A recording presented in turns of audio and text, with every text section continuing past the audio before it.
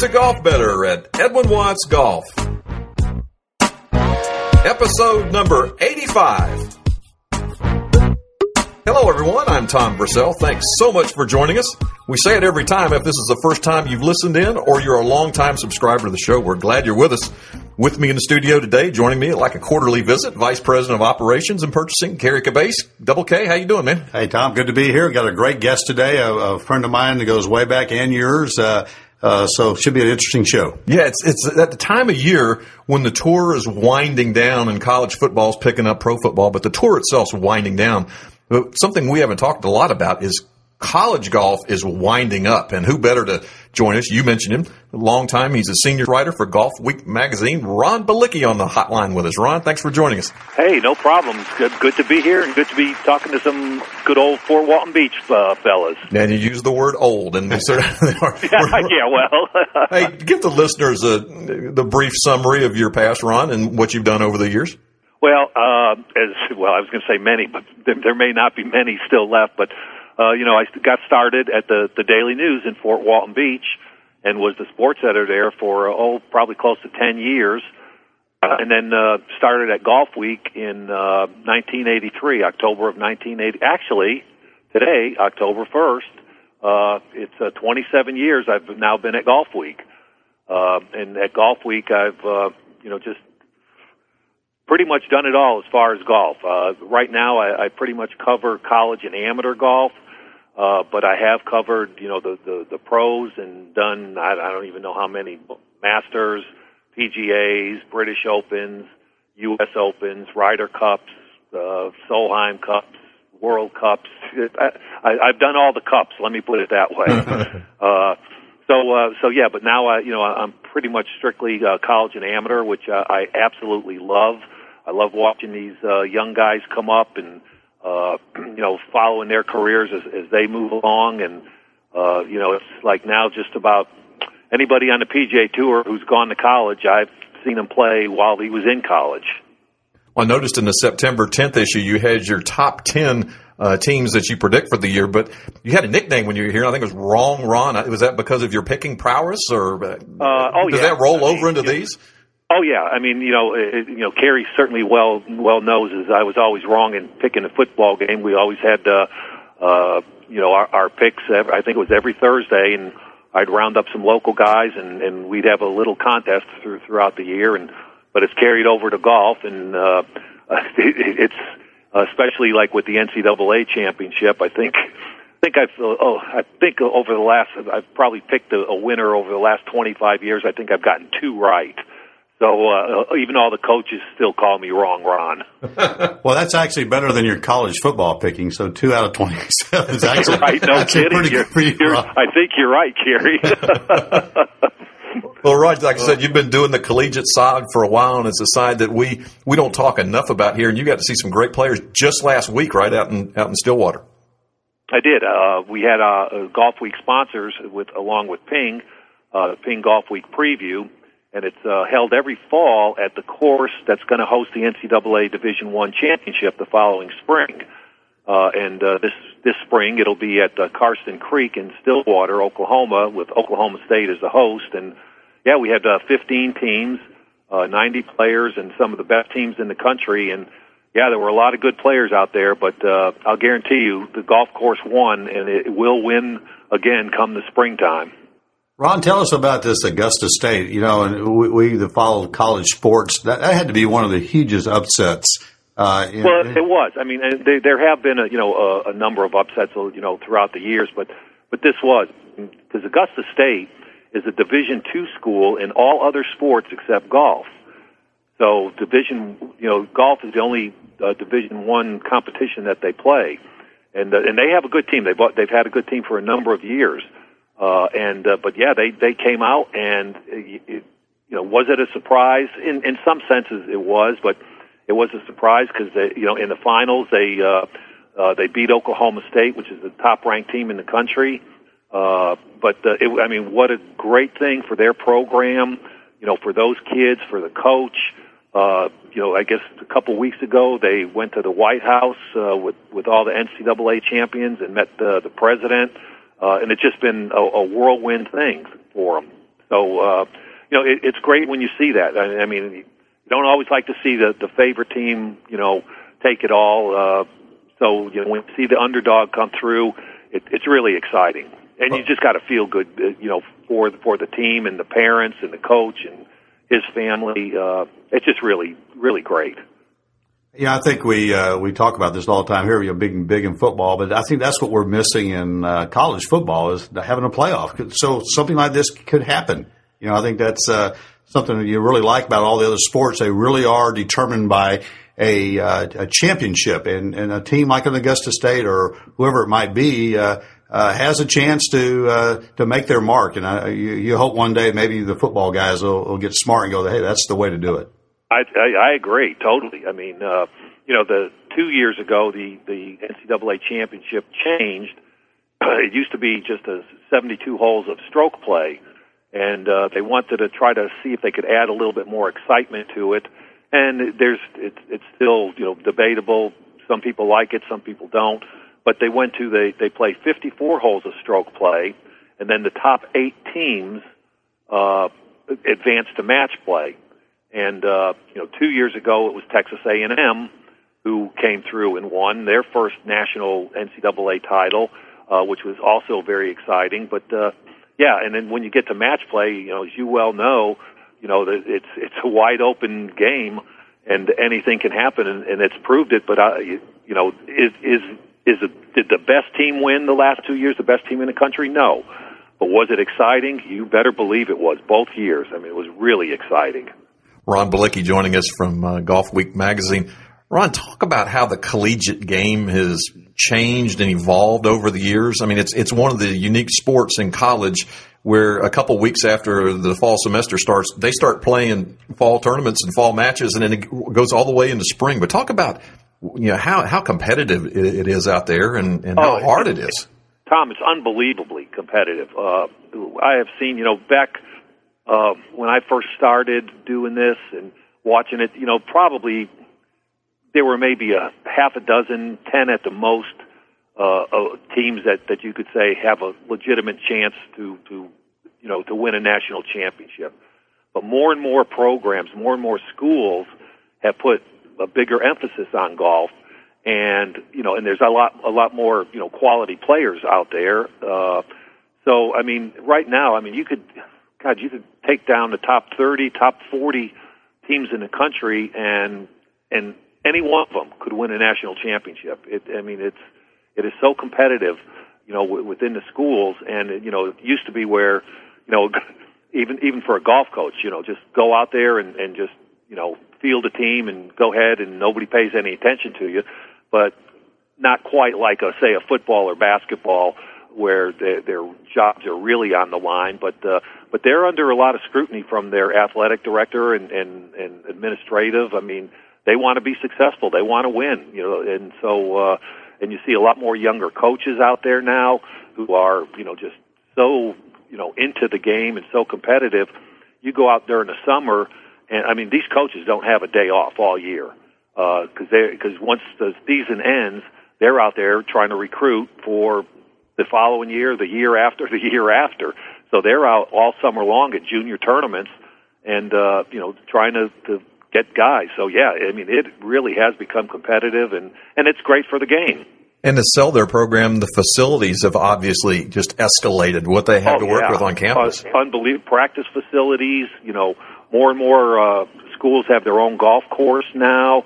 And like I said, practice facilities, and especially if you go up in the up north, and north being like in the Midwest, Ohio States or Minnesota's, Northwesterns, Michigan's, up there, they all have indoor facilities, so they could actually practice in the wintertime. And they're unbelievable. Purdue has an unbelievable practice facility. So, it's all part of it, just to be competitive. How many scholarships are they allowed to give out, Ron? It's really weird, Gary, because the Division I has 4.5 scholarships for men. And so it's rare now where you'll see somebody get a full scholarship. Most of the time, no matter how good you are, you're going to get some sort of a partial scholarship. some of them will get a full scholarship. You know, a lot of it depends on the financial situation of the family as well. But yeah, 4.5 scholarships. You know, you can't just, you know, you got 5 guys on a team that you know to play in a tournament, so you can't have 5 guys with full scholarships. So they divide it up, and you know, some guys, like I said, might get, you know, a quarter, a half, 3/4. And, you know, sometimes by the time they're a senior, they might even work their way into having a full scholarship the last year. Ron, one of the things that we noticed when we were on a visit to one of our manufacturers that we work with is the manufacturer starting to seed product in college, trying to get the college kids on the team. Do you see a lot of that out there where they're going to the big schools and oh, yeah. and putting their product in? How does that work? 20 years ago, you would very rarely see, you know, a manufacturing representative, you know, out at a college tournament. Now they're there almost every tournament, not, you know, all the big tournaments with the big schools. You know, you'll see them out there, and then a lot of them just do, you know, personal visits, like somebody from Ping or TaylorMade or Titleist or might just go to a school and spend 2 days, you know, just working with the kids, showing them their equipment, letting them, you know, practice with them, and, you know, to see if they like the equipment or like what they have. But yeah, it, you know, now, like, especially like you go to the NCAA or like some of the bigger regular season tournaments, like our Ping Golf Week preview, and it's like almost like going to a pro event, because there's, especially at the NCAA, there's, you know, not only the manufacturing reps, but agents all over the place, you know, trying to get the guys who are going to turn pro, and, you know, watching them and seeing if they could, you know, land them. Well, what's happening, that's a good point you make there. These guys are finished products now, Ron, when they graduate. You look at a guy like Ricky Fowler, who's out of college, and this guy's on a Ryder Cup team playing golf right now. Tell us a little bit it's just amazing how finished product these guys are coming out, how competitive they are right off the bat. Oh, yeah. I mean, they really are. I mean, they're, you know, it all goes back to, you know, the junior programs, how junior golf is so, you know, so competitive, so big, from the smallest level all the way up to the AJGA. You know, I mean, you know, these guys, even when they go into college, for the most part, most of them are, you know, just really good players. And then they go into college and they, you know, just try to get better and better. And, you know, it's just an ongoing thing. And I think it's just good for golf. And I think we're going to continue to see it. Give us a couple can't miss guys out in college right now that you feel like. Oh, right, yeah, can't miss. Long run, sure. Well, back in 2005, I said, who's out there? You said, there's this kid, Ryan Moore. You got to watch him. So you got one right. Yeah. Talk about some of the teams and some of the individuals that we ought to be looking at, that we might say in the next few years that might be out there on the big show. Individuals, there's a bunch of them, but one for sure is Peter Uihlein, who is the son of Wally Uihlein, who is the president CEO of Titleist, a Acushnet company. But Peter's a junior at Oklahoma State, just won the U.S. Amateur, you know, at the end of August, and has really, you know, he is by far like one of the top players in the country. And David Chung, kid from Fayetteville, North Carolina, who goes to Stanford. He won the Porter Cup and the Western Amateur in back-to-back weeks this past summer, and was lost to Peter in the finals of the U.S. Amateur. This kid, Russell Henley at Georgia, he was the Haskins Award winner as College Player of the Year.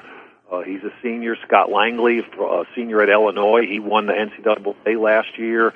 Kevin Tway, Bob Tway's son at Oklahoma State, he's another good one. I mean, there's just so many out there. You know, this kid Patrick Reed from Augusta State, he was like the hero for Augusta State at the NCAA. He went 3-0 in his 3 matches, you know, to help Augusta State win the national championship. And this another one, I have to throw this guy out just for Carey's sake. Blaine Barber at Auburn.